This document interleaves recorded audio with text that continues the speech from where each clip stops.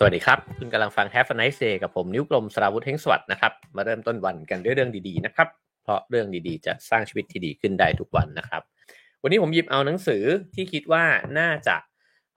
พอจะเป็นประโยชน์นะครับกับสถานการณ์ที่เกิดขึ้นนะฮะเพราะคิดว่าทุกครั้งที่เกิดเหตุการณ์ของความสูญเสียเนี่ยอย่างรุนแรงขึ้นในสังคมนะฮะ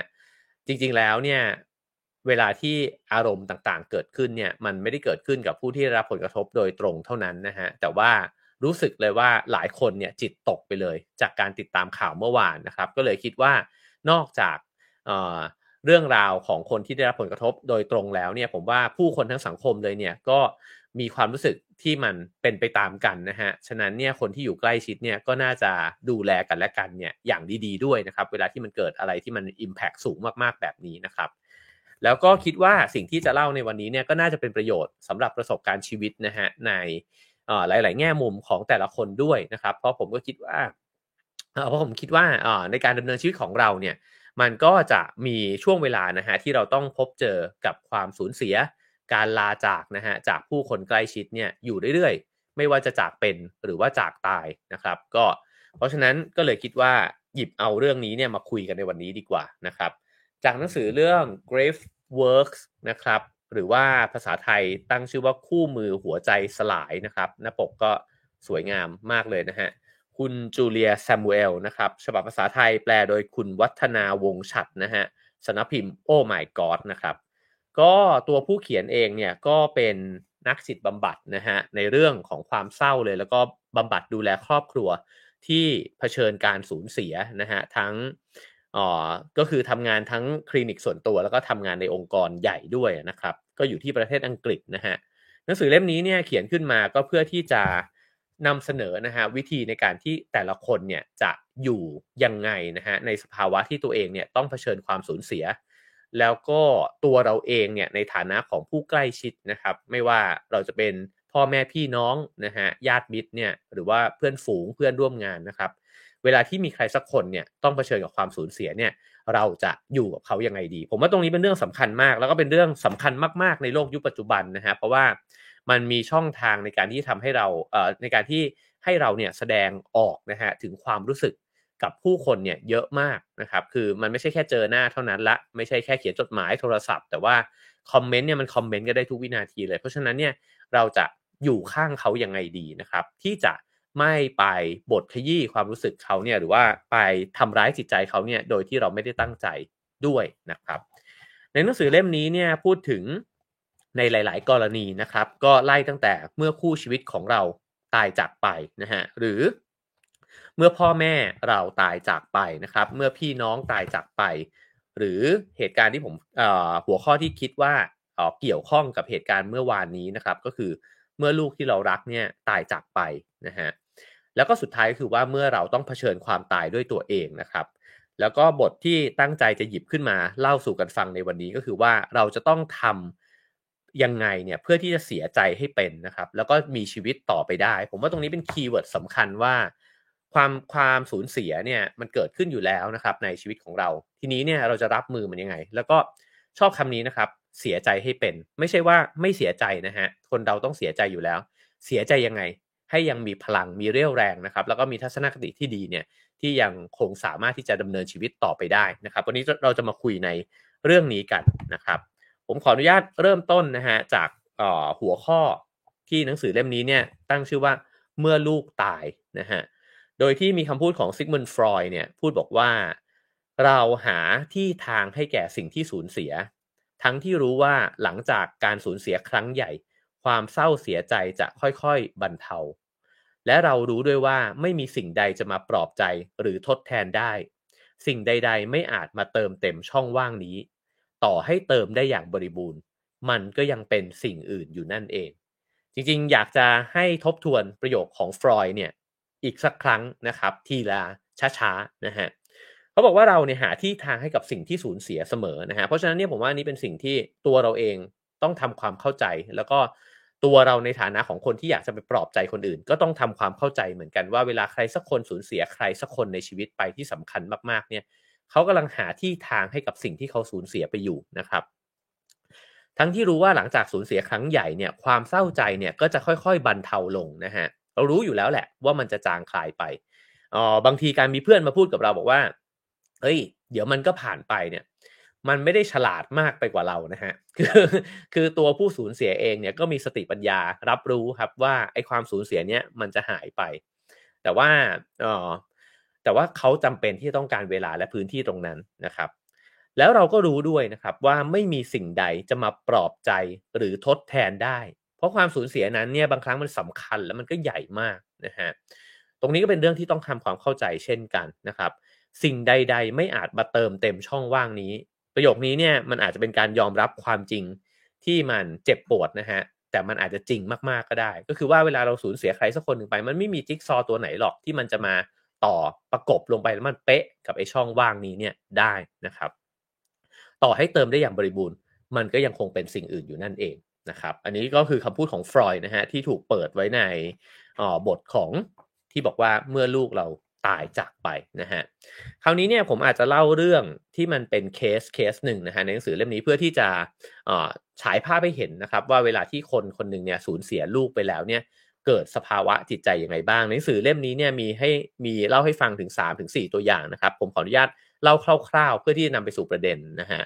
ก็คือเรื่องของฟิลกับแอนเนตนะครับเขาบอกว่า2คนนี้เนี่ยเขาสูญเสียลูกสาวคนหนึ่งนะฮะซึ่งอายุ4ขวบเท่านั้นเองชื่อแอมเบอร์นะครับก็คือลูกสาวคนนี้จมน้ำตายในสระว่ายน้ำนะฮะตัวนักบำบัดคนนี้เนี่ยก็เหมือนกับถูกเรียกนะฮะจากเพื่อนบอกว่าช่วยไปดูแลจิตใจของ2คนนี้หน่อยนะครับเพราะว่าเขาน่าจะสะเทือนใจมากๆนะครับพ่อแม่2คนนี้เนี่ยมีลูกอีก2คนนะครับชื่อว่าบีทริสแล้วก็เฮนรี่นะฮะในวัย7ปีกับ10ปีนะครับแต่ว่าลูกสาวที่เสียชีวิตไปเนี่ยก็อายุน้อยที่สุด4ขวบเท่านั้นเองตัวผู้บำบัดเองเนี่ยเขาบอกว่าฉันเนี่ยก็อยากจะมีประโยคบางประโยคที่พูดขึ้นแล้วเนี่ยสถานการณ์ทุกอย่างมันดีขึ้นราวกับปาฏิหาริย์นะฮะแต่ฉันก็รู้ว่ามันไม่มีประโยคแบบนั้นหรอกเขาก็พูดตรงๆนะฮะบอกว่าฉันเสียใจมากเลยที่ได้ยินว่าลูกสาวคุณเสียชีวิตแล้วนะครับแล้วก็เสียใจที่เหตุการณ์เลวร้ายเนี่ยมันเกิดขึ้นกับคุณนะฮะมีอะไรที่ฉันเนี่ยพอจะช่วยได้บ้างนะครับเขาก็บอกกับตัวพ่อแม่ว่ามันเป็นเรื่องสำคัญมากๆเลยที่ตัวเองจะต้องวางแผนงานศพให้กับลูกนะฮะและนี่ก็จะเป็นงานสุดท้ายที่คุณจะได้จัดให้กับแอมเบอร์นะครับทีนี้พอคุยไปได้สักพักเนี่ยเขาก็จับข้อสังเกตได้ว่าตัวฟิลเองเนี่ยซึ่งเป็นพ่อนะฮะก็เป็นคนที่เปิดเผยความรู้สึกมากกว่าเล่าเรื่องต่างๆมากกว่าแล้วก็ร้องไห้ตัวโยนทุกครั้งเวลาที่เอ่ยชื่อลูกนะครับส่วนแอนเนตเนี่ยก็เก็บความเศร้าได้มากกว่านะฮะ ซึ่งฟิลกับแอนเนตเนี่ยก็ต้องทนกับภาวะเครียดนะฮะหลังจากเหตุสะเทือนใจของพวกเขานะครับเพราะว่าพ่อแม่เนี่ยก็มีความทรงจำมากมายเลยเนี่ยเกี่ยวกับลูกนะฮะแล้วก็เขาก็เห็นภาพของแอมเบอร์เนี่ยที่จมน้ำตายฉายซ้ำอยู่ในสมองเนี่ยครั้งแล้วครั้งเล่านะครับผมคิดว่านี่คือสิ่งที่มันเจ็บปวดมากเวลาที่เราคิดถึงว่าพ่อแม่เนี่ยจะต้องสูญเสียลูกน้อยของตัวเองไปนะครับเพราะว่ามันมีความทรงจำที่สะสมร่วมกันมานะครับแล้วก็ลูกที่ยังเป็นเด็กเนี่ยพ่อแม่ก็คิดถึงพวกเขาเนี่ยไปสู่อนาคตด้วยนะครับก็จินตนาการถึงอนาคตไว้ด้วยว่าลูกเนี่ยควรจะเติบโตไปเป็นยังไงนะครับเราจะใช้เวลาอยู่ร่วมกันเนี่ยไปอีกนานแค่ไหนเพราะฉะนั้นเนี่ยการสูญเสียเด็กคนหนึ่งไปเนี่ยมันเป็นบาดแผลที่โอ้ผมว่าเป็นแผลชะกันมากเลยนะฮะของหัวใจของคนเป็นพ่อเป็นแม่นะครับคราวนี้เอ่อ เขาก็เล่าเรื่องให้ฟังนะครับว่าตอนนั้นเนี่ยไปวันหยุดพักผ่อนที่สเปนนะฮะกับครอบครัวอีกครอบครัวหนึ่งระหว่างที่ทุกคนเนี่ยขึ้นจากสระหมดแล้วเนี่ยแล้วก็กำลังเก็บของอยู่นะครับก็ปรากฏว่าไม่มีใครสังเกตว่าแอมเบอร์เนี่ยเดินกลับลงไปที่สระว่ายน้ำอีกครั้งหนึ่งนะฮะแล้วก็เพียงแค่ไม่กี่นาทีเท่านั้นเองเนี่ยก็ได้ยินเสียงตีน้ำเนี่ยนะครับแล้วก็พอหันไปเนี่ยแอมเบอร์ก็เหมือนลอยหัวทิ่มเนี่ยลงไปในน้ำเรียบร้อยแล้วก็คือว่าช้าเกินไปแล้วนะครับภาพนี้เนี่ยก็ติดอยู่ในหัว ของคนเป็นพ่อเป็นแม่เนี่ยอยู่ตลอดเวลานะครับก็คือเห็นตั้งแต่การที่ภาพที่แอมเบอร์เนี่ยจมน้ำนะครับพยายามที่จะลากตัวเธอขึ้นจากสระนะครับแล้วก็พยายามช่วยชีวิตเธอไว้ส่งโรงพยาบาลแต่ไม่สำเร็จภาพเหล่านี้เป็นภาพความทรงจำที่ถูกฉายซ้ำเนี่ยอยู่ตลอดเวลาสิ่งหนึ่งที่จะเกิดขึ้นกับพ่อแม่นะครับหนังสือเล่มนี้เนี่ยบอกไว้ว่าไม่ว่าการสูญเสียลูกในกรณีไหนก็แล้วแต่มักจะเกิดความรู้สึกผิดขึ้นในใจพ่อแม่เนี่ยเสมอนะครับ แล้วก็เกิดการย้อนกลับไปคิดถึงเหตุการณ์ครั้งนั้นเนี่ยอยู่ตลอดเวลาว่าวันนั้นเนี่ยไม่น่าทำแบบนั้นเลยนะครับซึ่ง ไอ้เจ้าความเศร้าเสียใจเหล่านี้นะฮะก็จะมีอยู่ในทุกเวลานาทีเลยผมคิดว่าสิ่งที่ได้ฟังในวันนี้นะครับก็คงเป็นไปได้ทั้ง2ทางนะครับทางที่1ก็คือว่าถ้าตัวเราเองเป็นผู้ที่สูญเสียนะครับเราก็อาจจะมีวิธีในการรับมือกับความรู้สึกของตัวเองมากขึ้นนะครับแล้วก็อีกอันหนึ่งที่ผมว่าเป็นวงกว้างขึ้นไปอีกนะฮะก็คือว่าตัวเราเองเวลาจะไปปลอบใครนะครับก็ผมว่าฟังวันนี้แล้วอาจจะทำให้มี empathy เนี่ยกับคนที่สูญเสียมากขึ้นนะครับ ทีนี้เขาก็บอกว่าเอ่อสิ่งที่ทำให้เกิดความรู้สึกแบบนี้เนี่ยขึ้นในตัวพ่อแม่นะฮะก็คือเขาเนี่ยสูญเสียคนคนหนึ่งเนี่ยที่เขาสามารถที่จะวาดภาพไปด้วยกันได้นะฮะแล้วเขาไม่มีทางรู้เลยว่าเด็กคนเนี้ยอีก10ปีที่จะเติบโตขึ้นไปเนี่ยจะเป็นยังไงเพราะไม่มีสิทธิ์ไม่มีโอกาสแล้วที่จะได้รู้สิ่งนี้นะครับวันเวลาในความรู้สึกของคนเป็นพ่อเป็นแม่เนี่ยมันเปลี่ยนไปเลยนะฮะเวลาในชีวิตของคนเป็นพ่อเนี่ยเขาบอกกับนักบำบัดว่า เขาเนี่ยมองชีวิตของเขาเป็น2ช่วงเรียบร้อยแล้วช่วงหนึ่งก็คือช่วงที่ Amber ยังมีชีวิตอยู่และช่วงที่2ก็คือเขาไม่มี Amber อีกต่อไปแล้วนะฮะซึ่งดื่มน้ำนิดนึงนะครับ ทุกครั้งที่คุยกันเนี่ย คุณพ่อเขาก็จะบอกว่า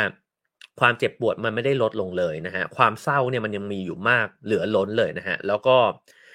ทุกๆอย่างที่ได้รับผลกระทบเนี่ยมันเหมือนเป็นโพรงใหญ่ที่มันเกิดขึ้นในใจแล้วก็ในชีวิตของตัวเองนะฮะมันถามขึ้นมาตลอดเลยว่าเนี่ยฉันกำลังทำสิ่งเนี้ยโดยไม่มีแอมเบอร์อีกแล้วเนี่ยเรากำลังจะไปเที่ยวกันโดยไม่มีแอมเบอร์เราไปกินข้าวกันโดยไม่มีแอมเบอร์ ลองคิดสภาพจิตใจนะครับของคนที่เป็นแบบนี้เนี่ยมันจะเจ็บปวดแล้วก็ทุกข์ทรมานเนี่ยขนาดไหนนะฮะเขาก็ส่วนแอนเน็ตนะฮะซึ่งเป็นแม่เนี่ยก็ลาออกมาจากงานเพราะว่าบอกว่าไม่รู้จะทำงานต่อไปเนี่ยทำไมแล้วนะฮะเอาเวลาเนี่ยมาให้ครอบครัวดีกว่าเพราะว่าไม่รู้ว่าเราจะจากกันไปวันไหนนะฮะอันนี้ก็เป็นอีกสิ่งหนึ่งเหมือนกันเพราะว่าคนที่สูญเสียใหญ่เนี่ยคุณค่าในชีวิตจะเปลี่ยนแปลงไปเลยอาจจะเคยให้เวลาให้คุณค่ากับความสำเร็จกับการสะสมเงินทองนะฮะแต่ว่าพอเสียคนที่สำคัญมากๆในชีวิตไปเนี่ยบางทีคุณค่าก็พลิกกลับแบบนี้ได้ด้วยเหมือนกันนะฮะในขณะที่ฟิลเองเนี่ยก็ไม่สามารถที่จะไปสอนหนังสือได้เพราะว่าจิตใจก็บอบช้ำนะฮะไม่สามารถทำงานได้อย่างมีประสิทธิภาพฉะนั้นเนี่ยการที่สูญเสียคนคนหนึ่งในครอบครัวไปเนี่ยมันเป็นโดมิโนนะฮะมันส่งผลกระทบเนี่ยถึงผู้คนอย่างน้อยที่สุดก็พ่อแม่แต่ว่าพ่อแม่นี่ก็จะกระทบชิ่งเนี่ยกันไปด้วยนะครับ ทีนี้เนี่ยก็จะมีปมเนี่ยหลายๆอย่างนะครับเวลาที่มันเกิดเหตุการณ์แบบนี้ขึ้นนะฮะเช่นเขาจะใช้ชีวิตกันต่อไปยังไงลูกอีก2คนเนี่ย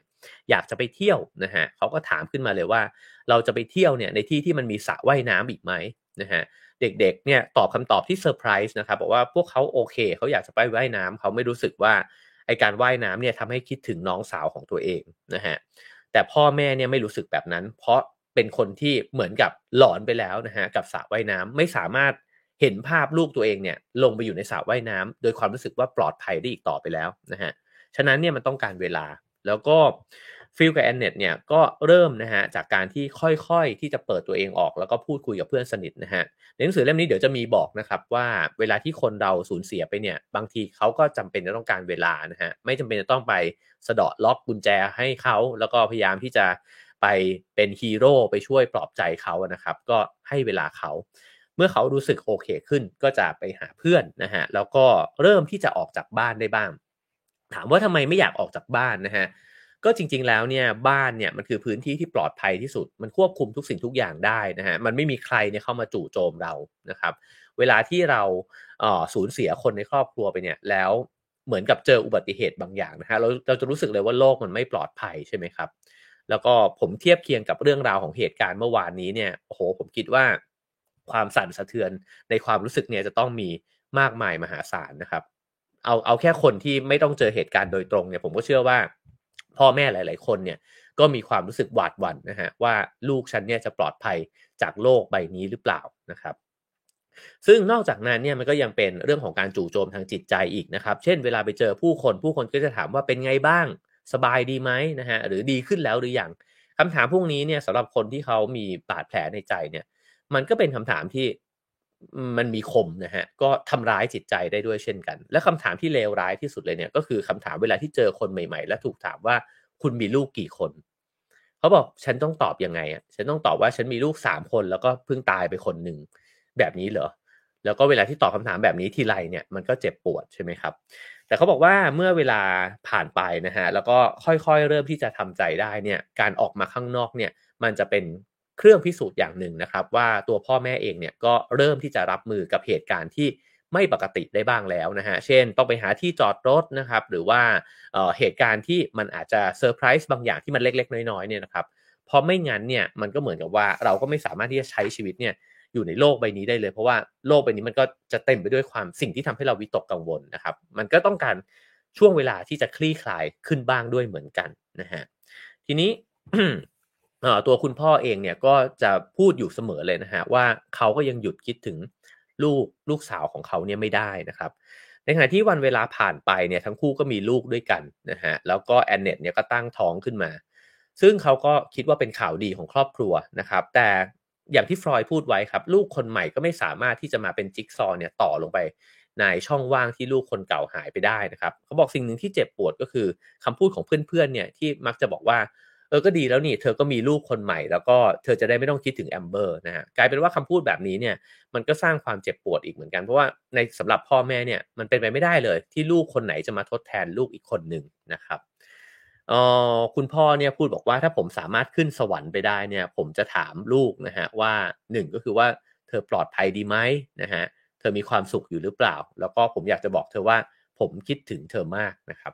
ฉะนั้นเนี่ยในช่วงเวลาของความสูญเสียนะฮะในกรณีนี้เนี่ยก็คือสูญเสียลูกนะครับแต่ผมคิดว่าในทุกๆกรณีไม่ว่าจะเป็นการสูญเสียคนรักนะฮะจากเป็นหรือจากตายก็แล้วแต่สูญเสียพ่อแม่นะครับสูญเสียคนใกล้ชิดนะฮะหรือกระทั่งในช่วงเวลาที่เราเปราะบางมากๆแล้วเราอาจจะต้องตายจากไปเองเนี่ยนะฮะการที่มีคนอยู่ข้างๆมันก็สำคัญมากคนที่ฟังเป็นนะฮะคนที่ไม่พยายามที่จะมาเป็นผู้บำบัดเรานะครับแล้วก็สิ่งเหล่านี้เนี่ยก็จะช่วยได้มากๆเลยนะฮะที่ทำให้คนคนนั้นเนี่ยค่อยๆที่จะบอกเล่าความเศร้าโศกเสียใจของตัวเองออกมาแล้วก็คลี่คลายสภาวะในใจของตัวเองให้มันดีขึ้นได้นะครับในนี้เนี่ยเขาก็บอกว่าการรับมือนะฮะกับความสูญเสียเนี่ยมันเป็นเรื่องที่ปัจเจกมากๆแต่ละคนเนี่ยมันมีความรู้สึกแล้วก็มันก็มี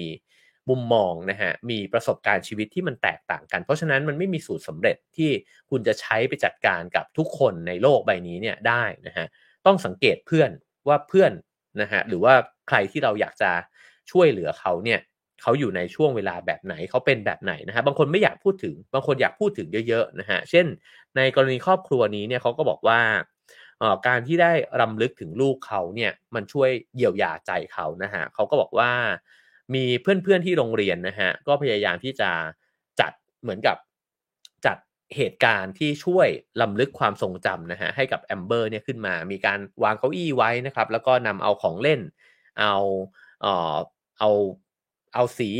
โบต่างๆนะฮะมาพันกับต้นไม้นะครับแล้วก็ให้เพื่อนๆของแอมเบอร์เนี่ยมาร่วมล้อมวงกันนะครับแล้วก็พูดคุยถึงแอมเบอร์ร่วมกันเนี่ยก็ทำให้แม่เขาเนี่ยรู้สึกดีขึ้นได้เหมือนกันนะครับแล้วก็วันเวลาค่อยๆผ่านไปนะฮะนักบำบัดเองเขาก็เล่าว่าตัวพ่อแม่เนี่ยก็ค่อยๆที่จะจิตใจดีขึ้นนะฮะแม้ว่าเขาก็ยอมรับว่าไม่สามารถที่จะลืมลูกสาวคนนี้ไปได้เลยนะฮะแต่ว่าในที่สุดเนี่ยเหตุการณ์ก็จะค่อยๆคลี่คลายไปนะฮะอันนี้ก็เป็นตัวอย่างที่อยากจะหยิบขึ้นมาเล่านะฮะเพื่อที่จะเป็นภาพสะท้อนให้เห็นถึงความรู้สึกนะครับว่าเวลาพ่อแม่เสียลูกไปนะครับเป็นความรู้สึกยังไงนะฮะทีนี้เอ่อในหนังสือเล่มนี้เนี่ยเขาก็บอกอีกนะครับว่าจริงๆแล้วเนี่ยในบรรดาความสูญเสียทั้งหลายเนี่ยการสูญเสียลูกเนี่ยนะครับถือว่าเป็นความบอบช้ำทางจิตใจที่หาอะไรเปรียบไม่ได้เลยนะฮะก็อย่างที่เมื่อสักครู่บอกไปว่าพ่อแม่เองมีความคาดหวังมีภาพในอนาคตเนี่ยเยอะมากเลยนะฮะแล้วมันก็เป็นการกลับด้านกันด้วยของตารางชีวิตคือเราเนี่ยจินตนาการถึงชีวิตว่าคนที่เด็กกว่าก็ควรจะได้อยู่ยาวกว่านะฮะเพราะฉะนั้นเด็กที่เสียชีวิตไปก่อนเนี่ยมันเป็นการกลับด้านชีวิตนะฮะแล้วก็ครอบครัวที่เศร้ากับการตายจากไปของลูกเนี่ยนะฮะก็กำลังเศร้ากับคนที่เป็นศูนย์กลางเนี่ยของครอบครัวนะฮะแล้วก็เป็นคนที่แฝงอยู่ในตัวพวกเขาด้วยคือเป็นส่วนหนึ่งเลยอะในร่างกายแล้วก็จิตวิญญาณเนี่ยของพวกเขานะฮะเพราะฉะนั้นเนี่ยมันจะเป็นเรื่องที่ถือว่ารุนแรงกับคนคนหนึ่งมากๆนะครับแล้วก็เป็นอีกสเต็ปหนึ่งนะฮะที่น่าคิดก็คือหนังสือเล่มนี้เนี่ยบอกว่าเวลาที่ลูกจากไปนะฮะปู่ย่าตายายก็คือพ่อแม่ของพ่อแม่เนี่ยนะฮะก็ ส่องมองดูด้วยเหมือนกันคือเขาเสียใจอยู่แล้วนะฮะเพราะเขาเสียหลานไปแต่อีกสิ่งหนึ่งเนี่ยก็คือว่าเขาเสียใจดับเบิลนะฮะเพราะเขาเสียหลานไปแล้วเขาต้องมาดูลูกตัวเองเนี่ยร้องไห้ที่เสียลูกของพวกเขาไปอีกอะนะฮะก็คือปู่ย่าตายายเนี่ยยิ่งเจ็บปวดแล้วในหนังสือเล่มนี้เนี่ยบอกว่าถ้าปู่ย่าตายายเนี่ยเข้าใจนะครับก็อาจจะเป็นคนสำคัญเลยในการที่จะยึดเหนี่ยวครอบครัวนั้นไว้เพราะอย่างน้อยเงยหน้าขึ้นมาเนี่ยยังเจอพ่อแม่นะฮะ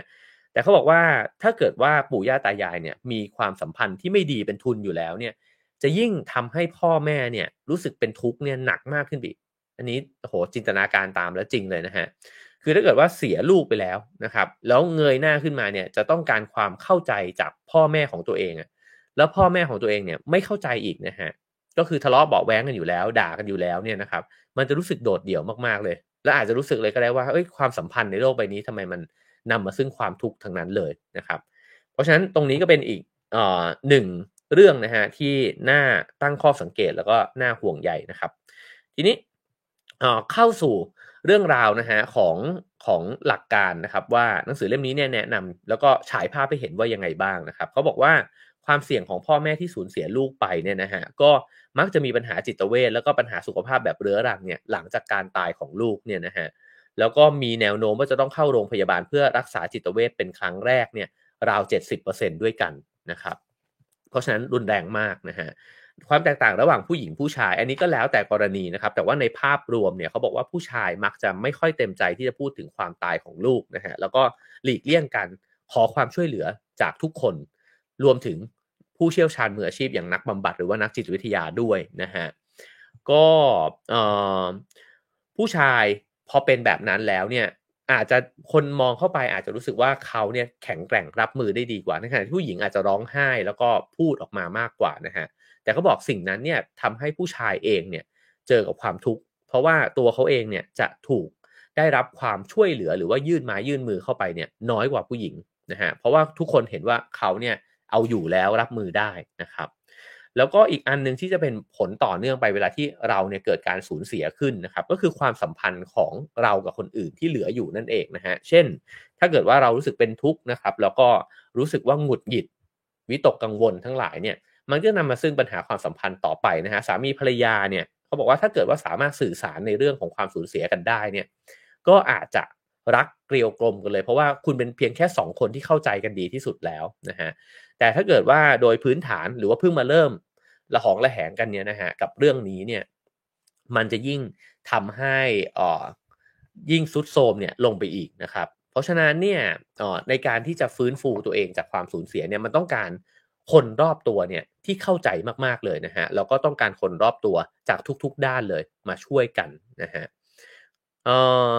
ซึ่งเมื่อกี้ได้บอกไปแล้วนะครับว่าเวลาที่เกิดความสูญเสียแบบนี้ขึ้นเนี่ยหนังสือเล่มนี้อธิบายว่าไม่ว่ากรณีใดเลยนะฮะเพราะว่าพ่อแม่เนี่ยอาจจะมีบางกรณีที่ตัวเองอาจจะมีส่วนนะครับแต่ในกรณีที่พ่อแม่เองเนี่ยอาจจะไม่มีส่วนเลยก็ได้เนี่ยหนังสือเล่มนี้ก็อธิบายว่าพ่อแม่เองก็ยังรู้สึกผิดอยู่เสมอว่า วันนั้นไม่น่าทำแบบนั้นเลยหรือฉันเนี่ยไม่น่าตัดสินใจแบบนั้นเลยความรู้สึกผิดแบบนี้เนี่ยก็จะถูกทดไว้ในใจด้วยเช่นกันนะครับแล้วก็เอ่อ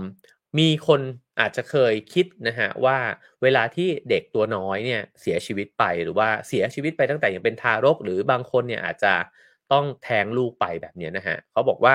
อาจจะมีความคิดว่าพ่อแม่อาจจะเสียใจน้อยกว่าเพราะว่าอย่างน้อยเนี่ยก็ใช้เวลาร่วมกันกับเด็กคนนั้นเนี่ยยังไม่นานนะฮะเขาบอกว่านี่เป็นความเข้าใจที่ผิดนะครับเพราะว่าความรู้สึกของพ่อแม่ที่มีต่อลูกเนี่ยไม่ว่าจะใช้เวลาสั้นหรือยาวแค่ไหนเนี่ยมันเป็นความสูญเสียที่มากมายมหาศาลไม่ต่างกันเลยนะครับแล้วก็มีภาพหนึ่งที่ผมชอบนะครับก็คือภาพของการปรับตัวผมว่าภาพนี้เนี่ยมันไม่ได้สะท้อนเพียงแค่จิตใจของพ่อแม่แต่ว่ามันสะท้อนจิตใจของมนุษย์ทุกคนเลยที่จำเป็นจะต้องมีบาดแผลแล้วก็สูญเสียอะไรบางอย่างไปนะฮะเขาเรียกสิ่งนี้เนี่ยว่าโพรงนะฮะก็คือโพรงสีดำที่มันเป็นหลุมลึกลงไปในหัวใจเรานะครับซึ่งไอ้โพรงนี้มันจะเกิดขึ้นแล้วมันถูกถมไปด้วยความเศร้าโศกเสียใจเป็นเวลายาวนานนะครับโพรงเนี้ย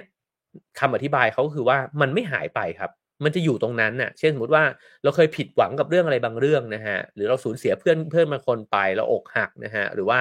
เสียพ่อแม่ไปตั้งแต่ตอนเด็กอะไรเงี้ยโพรงเนี้ยไม่หายนะฮะถมไม่ได้ แต่เขาบอกมีเพียงแต่ว่าเราจะใช้ชีวิตไปเรื่อยๆเนี่ยแล้ว ไอ้เจ้าชีวิตของเรามันจะขยายออกไปล้อมโพรงนี้อีกทีหนึ่งนะฮะก็คือเรามีประสบการณ์ชีวิตที่มันมากไปกว่าเดิมแล้วนะครับเราเจอผู้คนมากขึ้นเรามีเรื่องดีๆใส่เข้าไปในชีวิตมากขึ้นนะครับเราเห็นว่าชีวิตมันมีมิติอื่นมากขึ้นเนี่ย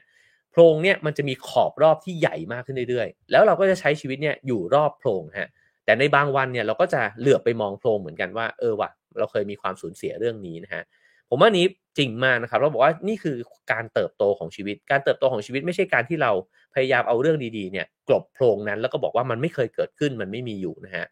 มันยังคงอยู่ตรงนั้นอยู่ในตัวเราทุกคนแต่ว่าชีวิตเราขยายออกไปมากกว่าเดิมแล้วนะครับซึ่งสิ่งเหล่านี้เนี่ยเขาบอกว่าคนที่สะสมชีวิตนะฮะที่พอกพูนออกไปนอกจากโพรงนี้ได้เนี่ยก็มักสะท้อนให้เห็นว่าตัวเขาเองเนี่ยเติบโตมากขึ้นนะครับแล้วก็มีความยืดหยุ่นมากขึ้น สามารถรับมือกับความยากลำบากในชีวิตได้อย่างดีขึ้นแล้วก็เข้าใจมันมากขึ้นนะฮะหลายคนเนี่ยพูดประโยคนี้ออกมาว่าฉันเนี่ยเคยเอาตัวรอดจากเหตุการณ์นั้นมาได้แล้วแล้วถ้าฉันยังรอดมาจากเหตุการณ์นั้นเนี่ยเหตุการณ์อื่นมันก็คงผ่านไปได้แล้วแหละนะฮะเพราะฉะนั้นเนี่ยในแง่นี้แน่นอนนะฮะว่าไม่มีเรื่องร้ายอะไรที่มันจะกลายไปเป็นเรื่องดีได้นะครับแต่ว่าเรื่องร้ายนั้นเนี่ยมันก็ช่วยบ่มเพาะคุณสมบัติบางอย่างในใจเราให้กล้าแกร่งขึ้นได้ด้วยเหมือนกันนะครับแล้วก็นอกจากนั้นเนี่ยคนที่เคยประสบกับเรื่องราวสะเทือนใจนะฮะก็มักจะเป็นคนที่เข้าใจคนอื่นมากขึ้นเห็นอกเห็นใจคนอื่นมากขึ้นนะครับแล้วก็อาจจะเติบโตทางจิตวิญญาณหรือว่าทางศาสนาเนี่ยได้ดีด้วยนะครับคราวนี้ผมกระโดดมาถึงเรื่องของการที่รับมือยังไงนะฮะอันนำมาซึ่งหัวข้อในวันนี้นะฮะว่าเสียใจให้เป็นเพื่อที่จะมีชีวิตต่อไปได้นะครับก็คิดว่าน่าจะเป็นประโยชน์นะครับเขาบอกว่าแนวทางต่อไปนี้เนี่ยเป็นวิธีที่จะช่วยให้เรานะฮะรับมือกับช่วงเวลายากลำบากของชีวิตนะครับความเศร้าโศกเสียใจเนี่ยอาศัย อารมณ์อาศัยการผูกมัดเนี่ยอย่างต่อเนื่องก็คืออาศัยคอมมิตเมนต์บางอย่างนะฮะที่เราจะต้องทำเพื่อที่จะเอ่อประคองตัวเองแล้วก็เพื่อที่จะค่อยๆไต่ขึ้นมาเนี่ยจากไอ้เจ้าโพรงหลุมดำนั้นเนี่ยขึ้นมาให้ได้นะครับซึ่งเราต้องการความช่วยเหลือจากตัวเองเนี่ยทั้งทางร่างกายแล้วก็ทางจิตใจนะฮะบางคนเนี่ยการทำสิ่งเหล่านี้เหมือนจะเป็นไปไม่ได้เลยในช่วงเวลาแรกๆนะฮะสัปดาห์แรกหรือว่าหลายเดือนแรก ของช่วงเวลาที่เศร้าโศกเสียใจอยู่นะครับแต่ว่าบางคนเนี่ยก็เป็นจุดที่ทำให้เขาเนี่ยพลิกตัวเองเนี่ยขึ้นมาแล้วก็มีทัศนคติที่ดีเนี่ยขึ้นมาได้นะฮะซึ่งตัวผู้เขียนเองเนี่ยเขาเรียกสิ่งนี้ว่าเสาหลักของความเข้มแข็งนะครับซึ่งมันจะไม่เกิดขึ้นเองตามธรรมชาติถ้าเกิดก็นานเราจำเป็นจะต้องสร้างมันขึ้นมานะครับแล้วก็เราต้องใส่ใจในการที่จะสร้างมันขึ้นมาด้วยนะฮะเขาเนี่ยเขียนถึง7เสาหลักด้วยกันนะครับลองฟังกันดูว่ามีอะไรบ้างนะฮะ อันที่1ก็คือความสัมพันธ์กับคนตายนะครับเขาบอกว่าเครื่องบ่งชี้สำคัญที่สุดเนี่ยว่าเรากำลังเจ็บปวดมากแค่ไหนเนี่ยก็คือคุณภาพของความสัมพันธ์ที่เรามีกับคนตายและเรารักคนนั้นเนี่ยมากแค่ไหนนะฮะการมีปัญหากับความสัมพันธ์นะครับกับคนสำคัญในชีวิตที่ตายไปแล้วเนี่ยจะทำให้กระบวนการเศร้าใจเนี่ยเป็นเรื่องที่ยากขึ้นพูดให้ง่ายก็คือว่าถ้าเราได้ลาคนที่ตายจากไปนะฮะ แล้วก็ได้อยู่ใช้เวลาด้วยกันนะครับหรือว่าก่อนหน้าที่เขาจะตายจากไปเนี่ยเรามีปฏิสัมพันธ์ที่ดีกับเขาเนี่ยความรู้สึกเจ็บปวดในใจเนี่ยมันจะน้อยกว่าการที่มีใครสักคนลาจากเราไปโดยที่ไม่ได้กล่าวลากันหรือว่ามีเรื่องบาดหมางในใจที่ยังไม่เคลียร์นะครับฉะนั้นเนี่ยตรงนี้เนี่ยเขาบอกว่าสิ่งที่ติดค้างเนี่ยมันจะยิ่งทำให้ไอ้เจ้าความเศร้าโศกเสียใจเนี่ยมันรุนแรงมากขึ้นนะครับเพราะฉะนั้นเนี่ยถ้าเกิดว่าตอนที่ผมไปเอ่อร่วมคอร์สเผชิญความตายนะฮะอย่างสงบเนี่ยของพระอาจารย์ไพศาลวิสาโลเนี่ยก็มีการพูดถึงเรื่องนี้นะฮะเป็นเรื่องสำคัญมากเลยว่าอย่าให้มีอะไรติดข้องใจกันนะครับคือถ้ามีเพื่อนที่ยังไม่ได้ให้อภัยกันมีเพื่อนที่ยังไม่เคลียร์ใจกันเนี่ยก็มีโอกาสก็เคลียร์กันไปนะฮะเพราะว่ามันไม่รู้ว่าเมื่อไหร่เขาหรือเราเนี่ยจะจากไปก่อน แล้วเวลาที่จากไปเนี่ยมันจะคาใจไปเรื่อยๆเลยเพราะว่ามันไม่มีโอกาสแล้วที่จะได้มาเคลียร์กันนะครับทีนี้เขาบอกว่าเวลาที่ใครจากไปนะฮะให้ลองทำให้ความสัมพันธ์นั้นเนี่ยมันเป็นรูปธรรมขึ้นมาคือคุณบางคนเนี่ยใช้วิธีการที่จะปฏิเสธใช่ไหมครับเวลาที่ใครจากเราไปเนี่ยเราไม่อยากที่จะรู้สึกถึงเขาไม่อยากที่จะเห็นเขาอยู่ในสายตาอีกต่อไปนะฮะเพราะว่าเราทำใจกับความเสียใจของตัวเองไม่ได้นะฮะ หนังสือเล่มนี้เนี่ยกลับบอกว่าควรจะยอมรับนะฮะว่าเรายังทำใจไม่ได้หรอกแล้วก็ให้หาอะไรที่สามารถเชื่อมโยงถึงพวกเขาเนี่ย มาอยู่ใกล้ตัวนะครับอาจจะเป็นรูปก็ได้เป็นนาฬิกานะฮะเป็นป้ายชื่อของเขานะครับหรือว่าเป็นส่วนหนึ่งของเครื่องแต่งกายของเขาเนี่ยให้ยังรู้สึกว่าเขากับเราเนี่ยยังอยู่ด้วยกันยังมีความเชื่อมโยงกันนะครับหรือไปถ้าคุณยังรู้สึกคิดถึงเขาก็ไปเยี่ยมที่หลุมฝังศพนะฮะหรือว่าไปเยี่ยมในจุดที่สามารถที่จะไปได้เนี่ยนะครับแล้วแต่ความเชื่อทางศาสนาของแต่ละคนนะฮะวิธีการจัดการในเรื่องหลังความตายของแต่ละคนนะครับหรือคุณอาจจะทำอาหารสูตรโปรดของเขาอันนี้เป็นสิ่งที่เพื่อนผมคนหนึ่งทำเลยนะฮะตอนที่แม่เขาตายจากไปเนี่ย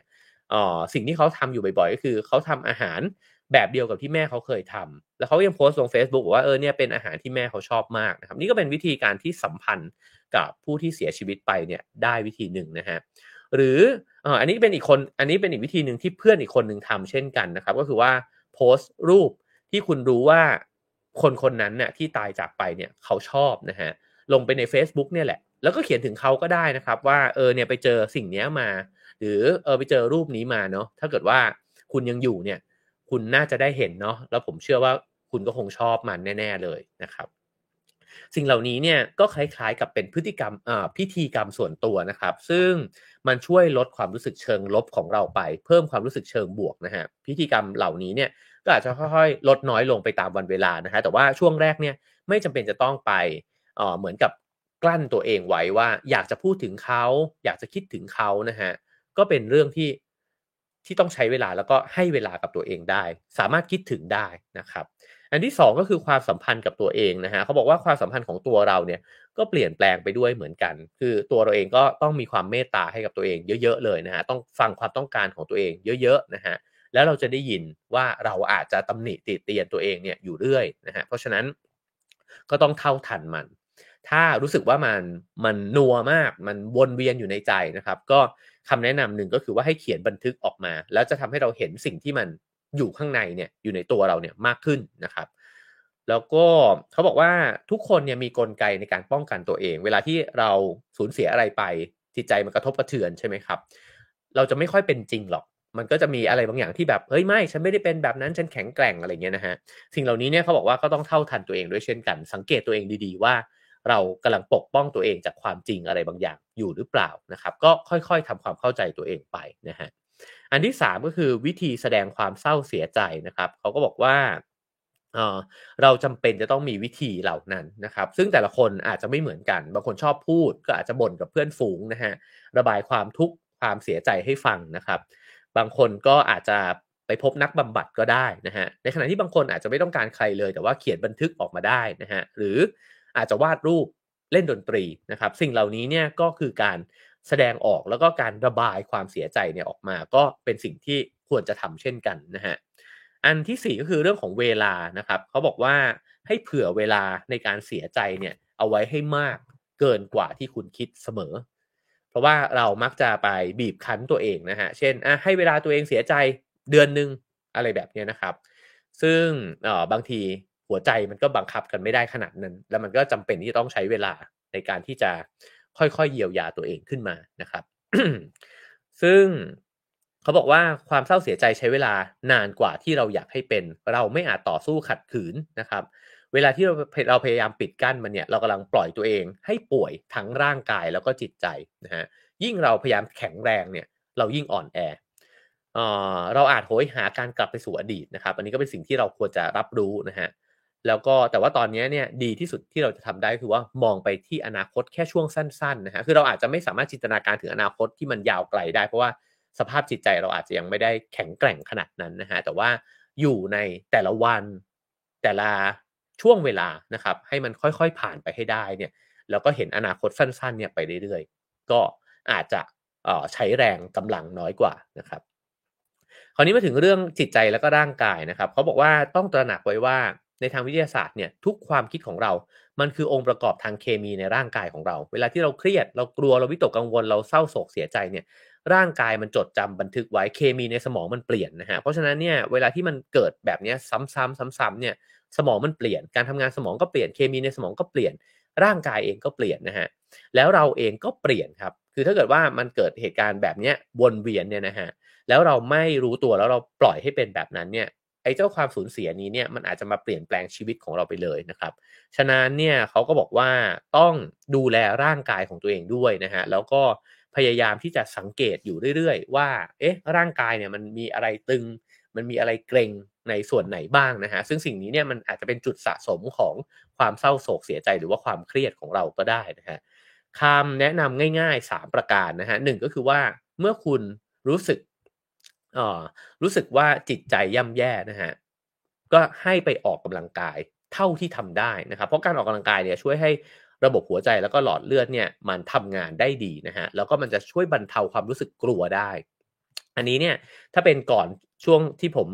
บ้าออกกำลังกายเนี่ยนะฮะผมก็จะรู้สึกว่าผมอ่านคำแนะนำนี้แล้วผ่านๆไปนะฮะแต่ว่าผมว่าหลังจากที่มาออกกำลังกายแล้วเนี่ยผมรู้เลยว่าการออกกำลังกายนี่มันเป็นยาวิเศษจริงนะฮะมันเยียวยาเรื่องของความเครียดความเศร้าเนี่ย ได้อย่างเห็นผลจริงๆนะครับอย่างที่2ซึ่งผมกลับคิดว่าทำยากกว่าออกกำลังกายนะฮะนั่นก็คือการพยายามผ่อนคลายร่างกายตัวเองแล้วก็ทำสมาธินะฮะอันเนี้ยถ้าทำได้นะครับมันก็จะช่วยจัดการความวิตกกังวลของตัวเองได้แต่บางคนในช่วงเวลาที่เสียใจมากๆวิตกกังวลมากๆเนี่ยมันทำสมาธิยากมากเหมือนกันนะฮะอันที่3คือกินอาหารให้สม่ำเสมอเป็นอาหารที่มีคุณภาพนะครับแล้วก็ระวังในช่วงเวลาที่เรารู้สึกไม่ดีเนี่ยระวังเรื่องกาแฟแล้วก็แอลกอฮอล์ ถามว่าทำไมนะฮะเพราะ2ชนิดนี้เนี่ยมันไปกระตุ้นร่างกายให้มันตื่นตัวขึ้นมาครับคือเวลาที่เราหมดแรงเนี่ยเราต้องการสารกระตุ้นใช่ไหมฮะมันอาจจะกระตุ้นให้เรารู้สึกว่าตื่นเต้นหรือว่าให้เรามีกำลังวังชาหรือกระทั่งว่าให้รู้สึกเบิกบานขึ้นมาในช่วงเวลาสั้นๆนะครับแต่ถ้าติดปุ๊บเนี่ยมันจะกลายเป็นว่าเราต้องถูกกระตุ้นแบบนี้อยู่ตลอดเวลาแล้วพอไม่ได้กินมันเนี่ยมันก็จะดิ่งลงไปนะฮะอารมณ์มันจะกลับเข้าไปแล้วมันไม่ใช่กลับไปสู่โหมดปกติอะแต่ว่า มันจะรู้สึกคอนทราสต์จัดขึ้นนะฮะว่าเฮ้ยเมื่อกี้ยังแบบดีอยู่เลยดีด้าอยู่เลยพอตื่นขึ้นมาทำไมเศร้าจังนะฮะก็เพราะฉะนั้นตรงนี้ก็เป็นเรื่องที่ต้องไปสังเกตตัวเองด้วยเช่นกันนะครับคราวนี้เขาพูดถึงข้อจำกัดนะครับเขาบอกว่าเวลาที่เราเผชิญการสูญเสียเนี่ยมีแนวโน้มว่ามันจะส่งผลต่อการทำงานของเราด้วยนะฮะแน่นอนนะฮะว่าประสิทธิภาพการทำงานมันก็จะตกลดลงไปนะฮะเพราะฉะนั้นเนี่ยให้เราตระหนักให้ดีถึงการปฏิเสธก็คือว่า เราอาจจะไม่สามารถรับมือชีวิตเนี่ยได้เท่าเดิมอีกต่อไปนะฮะไองานการที่เคยทำได้แบบเดิม10ชิ้นเนี่ยมันอาจจะต้องเหลือแค่7ชิ้นหรือเปล่านะฮะ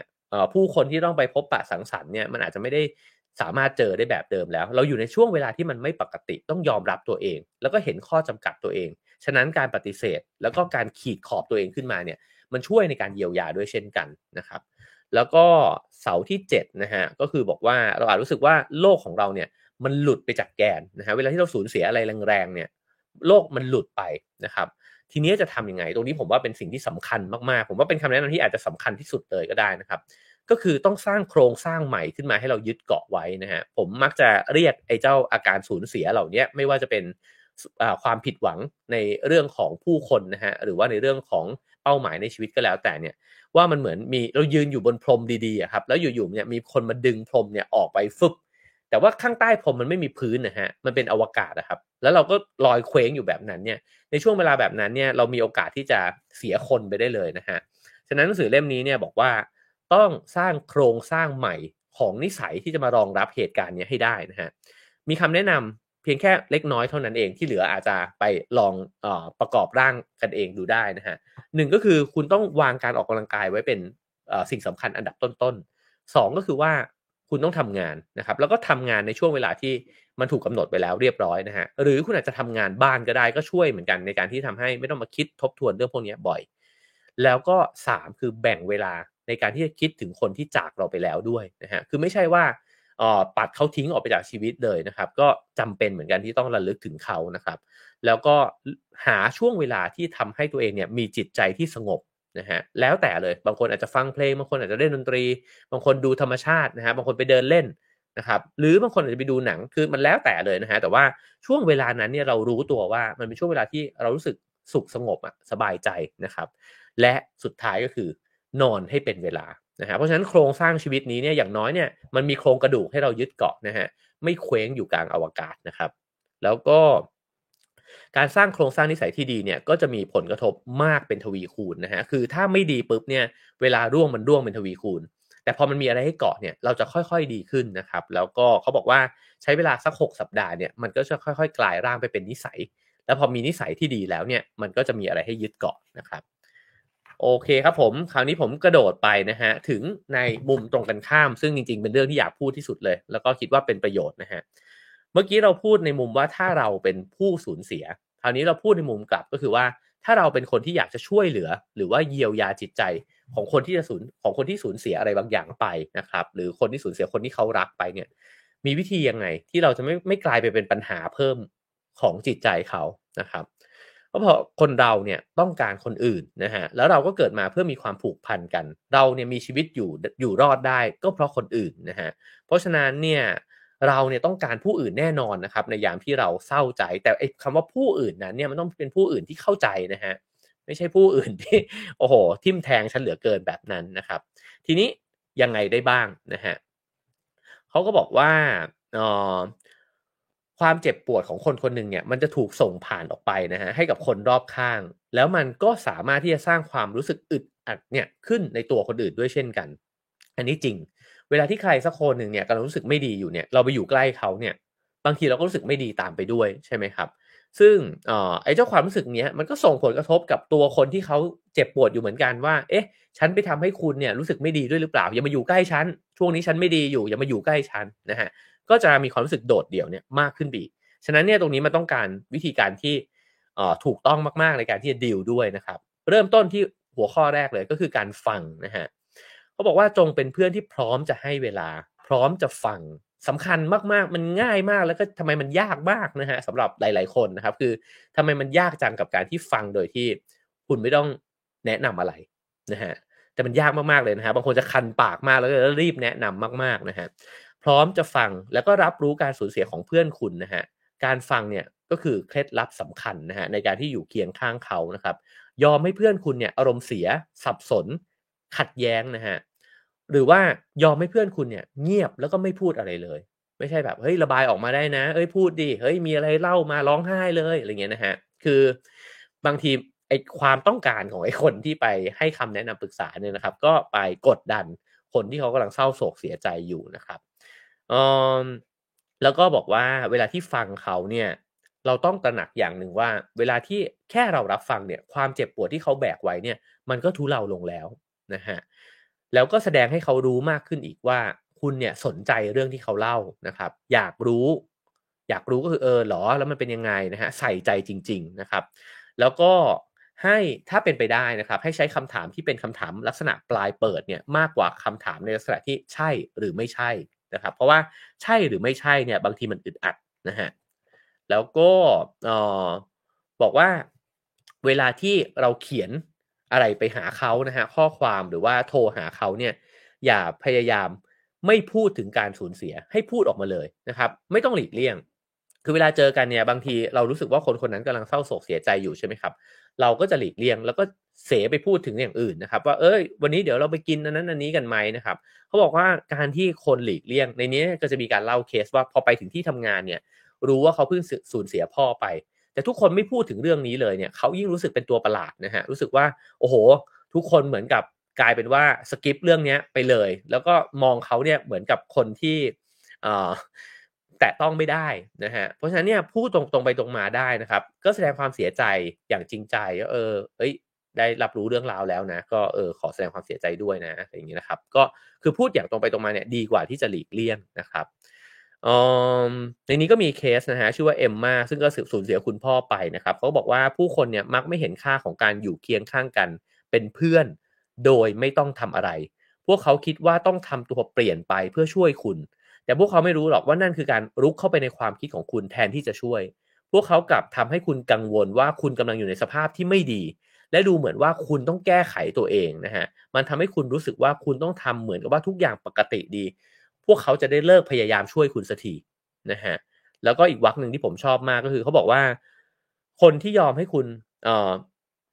หลักสำคัญในมิตรภาพเนี่ยนะฮะก็คือคนที่ยอมให้คุณฟันฝ่าสิ่งที่คุณกำลังเผชิญอยู่เนี่ยโดยไม่แสดงความเห็นหรือตัดสินแค่สวมกอดเวลาที่คุณต้องการให้คุณซบหน้าสะอื้นและอยู่เคียงข้างคอยปลอบโยนคุณทำอาหารให้คุณกินนะฮะนั่งดูทีวีกับคุณ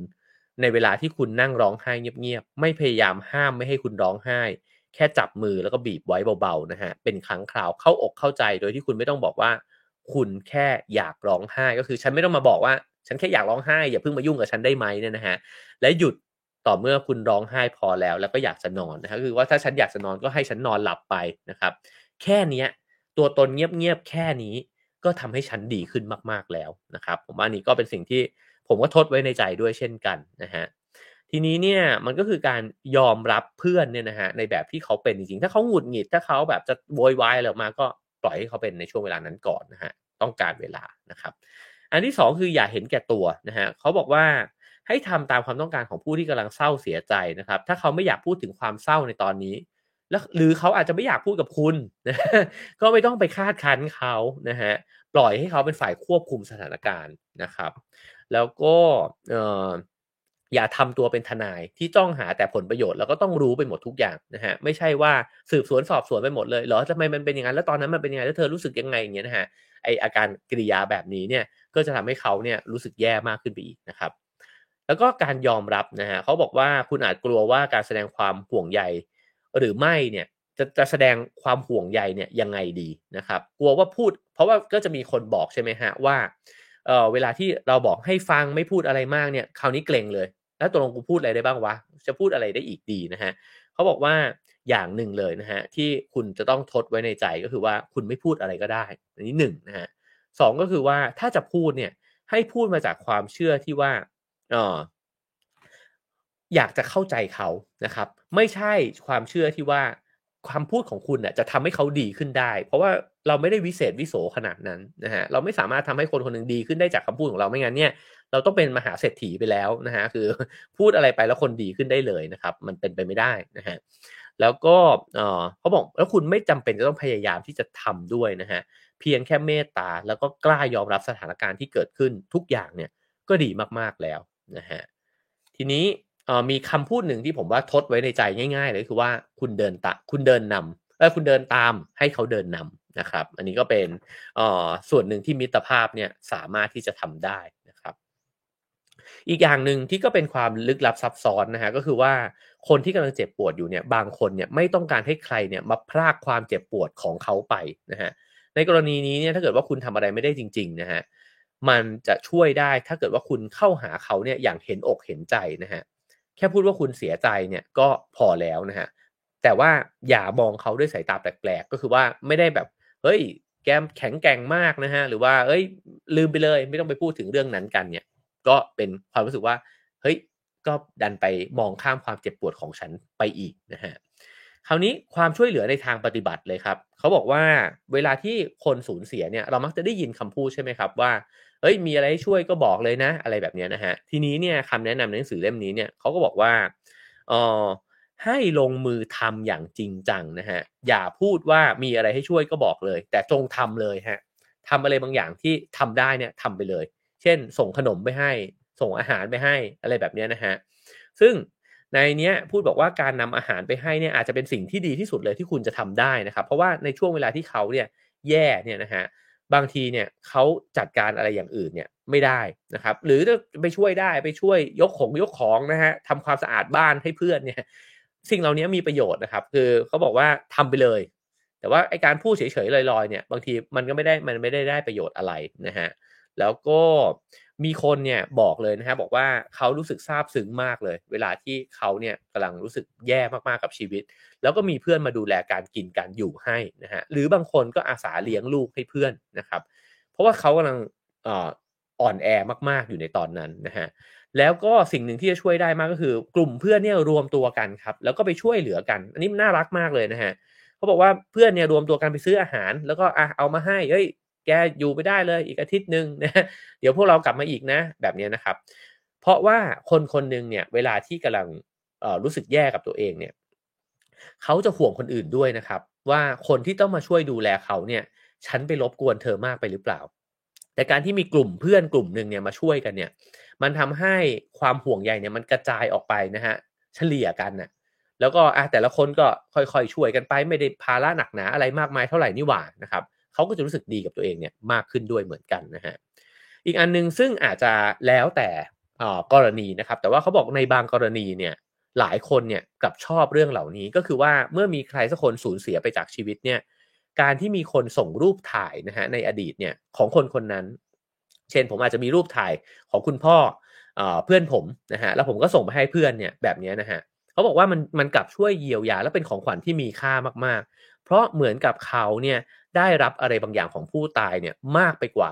สิ่งที่เขามีอยู่ในตอนนี้ก็คือเฮ้ยมันยังมีเรื่องราวของพ่อเราอยู่อีกนี่นานะฮะมันยังมีคนพูดถึงพ่อเราอยู่นะครับอะไรแบบเนี้ยนะฮะบางคนเนี่ยรู้สึกดีกับสิ่งเหล่านี้เพราะฉะนั้นเอ่อก็ลองดูนะครับว่าคนที่เราต้องการจะช่วยเหลือเขาเนี่ยเขาอยู่ในสภาวะแบบไหนเขาชอบอะไรนะครับอารมณ์ขันก็เช่นกันเพราะอารมณ์ขันเป็นเรื่องที่เสี่ยงมากเวลาที่คนคนหนึ่งเสียใจอยู่ใช่ไหมครับแต่ถ้าคุณรู้จักเพื่อนของคุณดีพอนะฮะคือสนิทกันมากพอรู้ว่ามันชอบอะไรประมาณไหนเนี่ยอารมณ์ขันแบบคนสนิทกันเนี่ยช่วยเยียวยาได้เหมือนกันนะฮะอันนี้ก็ผมว่าคนสนิทกันจะรู้นะฮะว่าคนเนี้ยประมาณไหนนะครับอย่างตัวอย่างในนี้เนี่ยก็บอกว่าเขาเนี่ยก็เสียคนรักของเขาไปนะฮะแล้วก็เพื่อนเนี่ยส่งคลิปแบบว่าเหมือนว่าตัวเองเต้นระบำคล้ายๆระบำเปลื้องผ้าแบบนี้มานะฮะซึ่งเป็นเพื่อนที่รู้ใจกันน่ะเขาบอกว่าเขาเซฟเก็บไว้เลยแล้วก็ทุกครั้งที่เขาอยากจะมีความสุขเขาก็หยิบคลิปเนี้ยเปิดขึ้นมาดูนะฮะแล้วก็เอ่อตัวผู้เขียนเองเนี่ยเขาบอกว่าเวลาที่เขาเจอคนที่เจอเหตุการณ์ที่มันร้ายมากๆเนี่ย บางทีเขาก็ใช้วิธีสะบดออกมาเลยว่าโหแม่งโคตรห่วยเลยว่ะแม่งซวยมากแม่งโคตรซวยเลยจริงๆทำไมมันเกิดเหตุบัดซบแบบนี้ขึ้นวะอย่างเงี้ยนะฮะอันนี้ก็คือแสดงให้เห็นนะครับว่าเขาบอกว่าไอ้การสะบดแบบนี้เนี่ยจริงๆบางครั้งนะฮะในบางกรณีเนี่ยมันคนที่อยู่ร่วมเหตุการณ์หรือว่าคนที่เขากำลังสูญเสียอยู่เนี่ยเขารู้สึกว่าเฮ้ยมันจริงใจมากเลยว่ะมันแบบมันเรียลกว่าไอ้การพยายามจะมาอ่อนนุ่มหน่อมแนมอีกนะฮะก็คือว่าเฮ้ยมันอยู่ด้วยกันมันรู้สึกกันจริงๆอะ นะครับกับเหตุการณ์นั้นนะฮะฉะนั้นเนี่ยนี่ก็คือการแสดงความเห็นอกเห็นใจวิธีหนึ่งเหมือนกันถ้าคุณอินจริงๆแล้วเพื่อนคุณเนี่ยเข้าใจกันจริงๆเนี่ยนะครับแต่ถ้าคุณรู้สึกแบบนั้นจริงๆคุณอยากจะด่าใครสักคนออกมาอยากจะสะบดออกมาเนี่ยเขาบอกว่านี่ก็เป็นวิธีหนึ่งที่แสดงความรู้สึกโกรธเนี่ยขึ้นมาได้กับเหตุการณ์นั้นได้ด้วยเหมือนกันนะฮะแล้วก็เอ่อความซื่อตรงนะฮะอันนี้ก็บอกว่าเวลาบอกเนี่ยบอกว่าเช่น มันจะมีอีกหนึ่งคำพูดใช่ไหมครับซึ่งเราอาจจะรู้สึกว่ามันดีนะครับแต่หนังสือเล่มนี้เนี่ยก็พลิกความเข้าใจไปเหมือนกันก็คือคำพูดบอกว่าฉันอยู่ตรงนี้เสมอทุกที่ทุกเวลาอยากให้ฉันไปหาเมื่อไหร่เนี่ยบอกได้เลยนะครับอันนี้เป็นคำพูดที่เราก็จะได้ยินในคำปลอบใจอยู่เรื่อยๆนะฮะหนังสือเล่มนี้บอกว่าอย่าไปพูดแบบนั้นให้พูดชัดไปเลยว่าจะให้ไปหาไหมวันเนี้ยตอนกี่โมงนะครับแล้วก็อยากให้อยู่ด้วยกี่ชั่วโมงนะคือหรือวันอังคารไหมให้แวะไปหาไหม นะครับคือถามแบบนี้เลยถ้าเขาบอกเอ้ยไม่เป็นไรไม่ต้องมาก็จบนะฮะแต่ว่ามันจะมีความรู้สึกว่าคนเนี้ยมันจริงใจกับเราอะมันอยากจะมาหาเราจริงๆมันอยากจะมาบรรเทาทุกข์กับเราจริงๆนะครับแล้วก็อีกสิ่งหนึ่งที่คงจะต้องสำคัญมากๆนะครับก็คือว่าจงไวต่อความรู้สึกของคนว่ารู้ด้วยตระหนักว่าผมว่าคนแบบนี้ต้องมี empathy นะครับก็คือว่ารู้ว่าคนคนนั้นเขารู้สึกยังไงอยู่เนี่ยเขายกตัวอย่างเหตุการณ์หนึ่งว่าคนคนหนึ่งเนี่ยเพิ่งสูญเสียลูกของตัวเองไปนะครับแล้วก็มีเพื่อนเนี่ยที่เจตนาดีเนี่ย ก็ทักทายเข้ามานะครับบอกว่าคิดถึงเธอมากเลยเนี่ยรับรู้เรื่องราวว่าเธอเนี่ยเพิ่งสูญเสียลูกไปขอแสดงความเสียใจด้วยฉันเนี่ยอยู่ในประเทศนี้นะแล้วฉันเนี่ยก็กำลังมีชีวิตความเป็นอยู่ที่ดีเลยลูกฉันเนี่ยกำลังเข้าโรงเรียนในมหาวิทยาลัยนู้นนี้นะแล้วก็เล่าเรื่องลูกของตัวเองเนี่ยอีกยาวเลยเขาบอกว่านี่คือจดหมายที่แบบสร้างความเจ็บช้ำในใจเขาเนี่ยมากที่สุดเลยนะฮะก็คือเป็นเพื่อนสนิทที่ทักมาด้วยความห่วงใย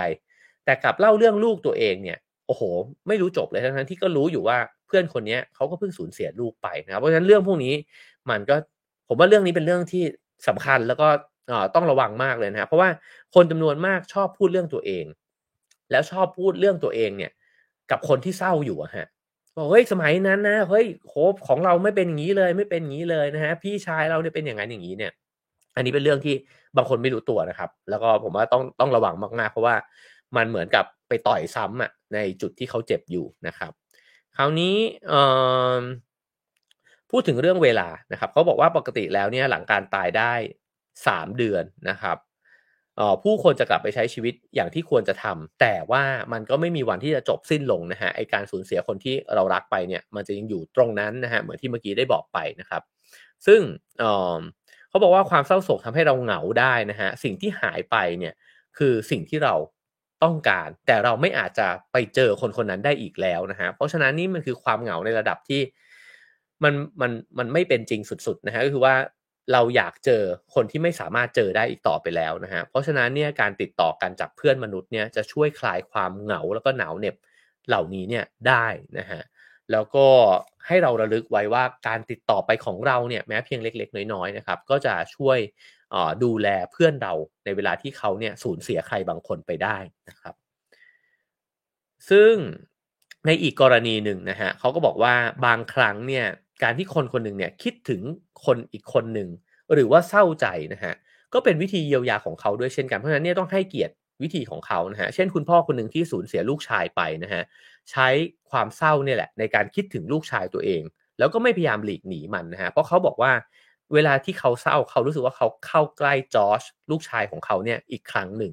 ก็คือเหมือนกับไม่ได้พยายามลืมจอร์จเนี่ยไปนะครับแล้วก็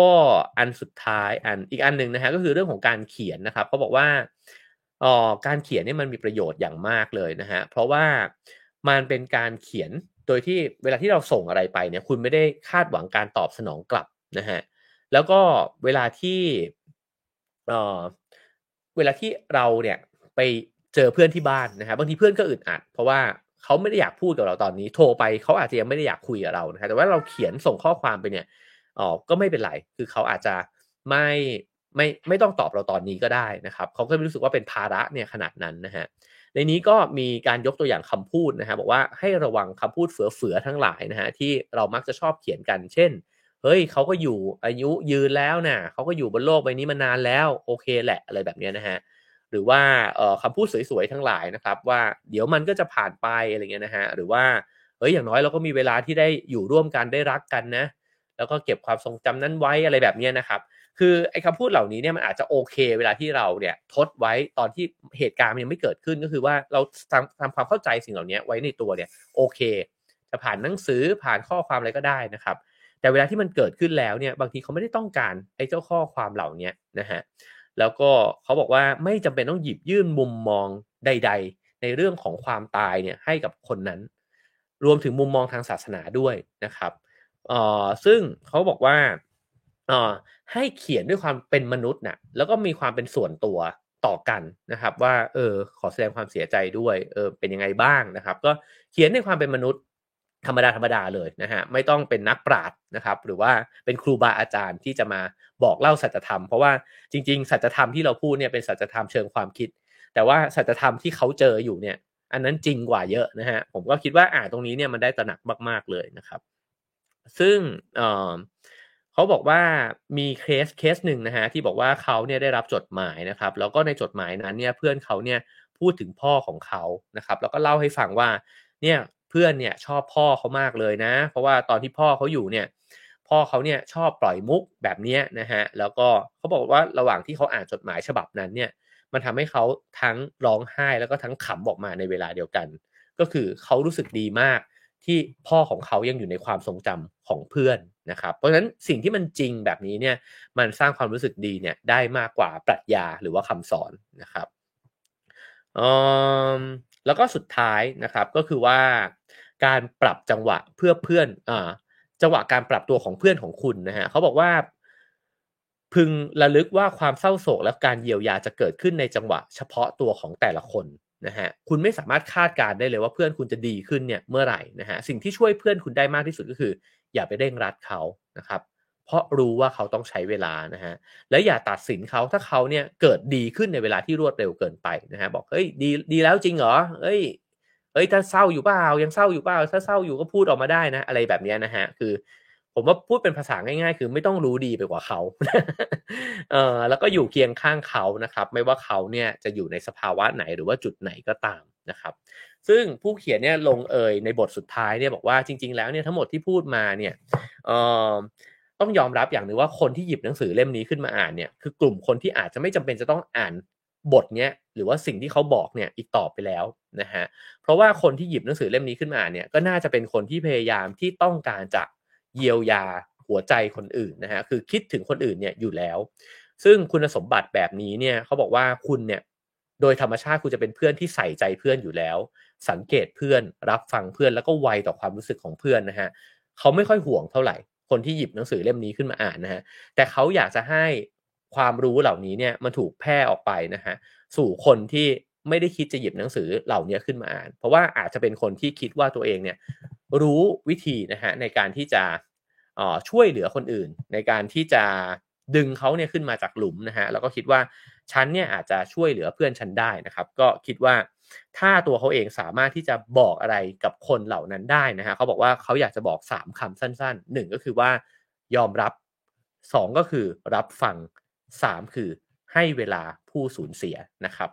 ก็หวังว่าวันนี้สิ่งที่เล่ามาจะเป็นประโยชน์นะครับทั้งในมุมที่เวลาที่เราเป็นผู้สูญเสียเองนะครับแล้วก็ในมุมของเวลาที่เราเนี่ยจะอยู่เคียงข้างกับคนที่เขาสูญเสียคนบางคนที่เขารักมากๆเนี่ยไปจากชีวิตไม่ว่าจะเป็นจากเป็นหรือว่าจากตายนะครับ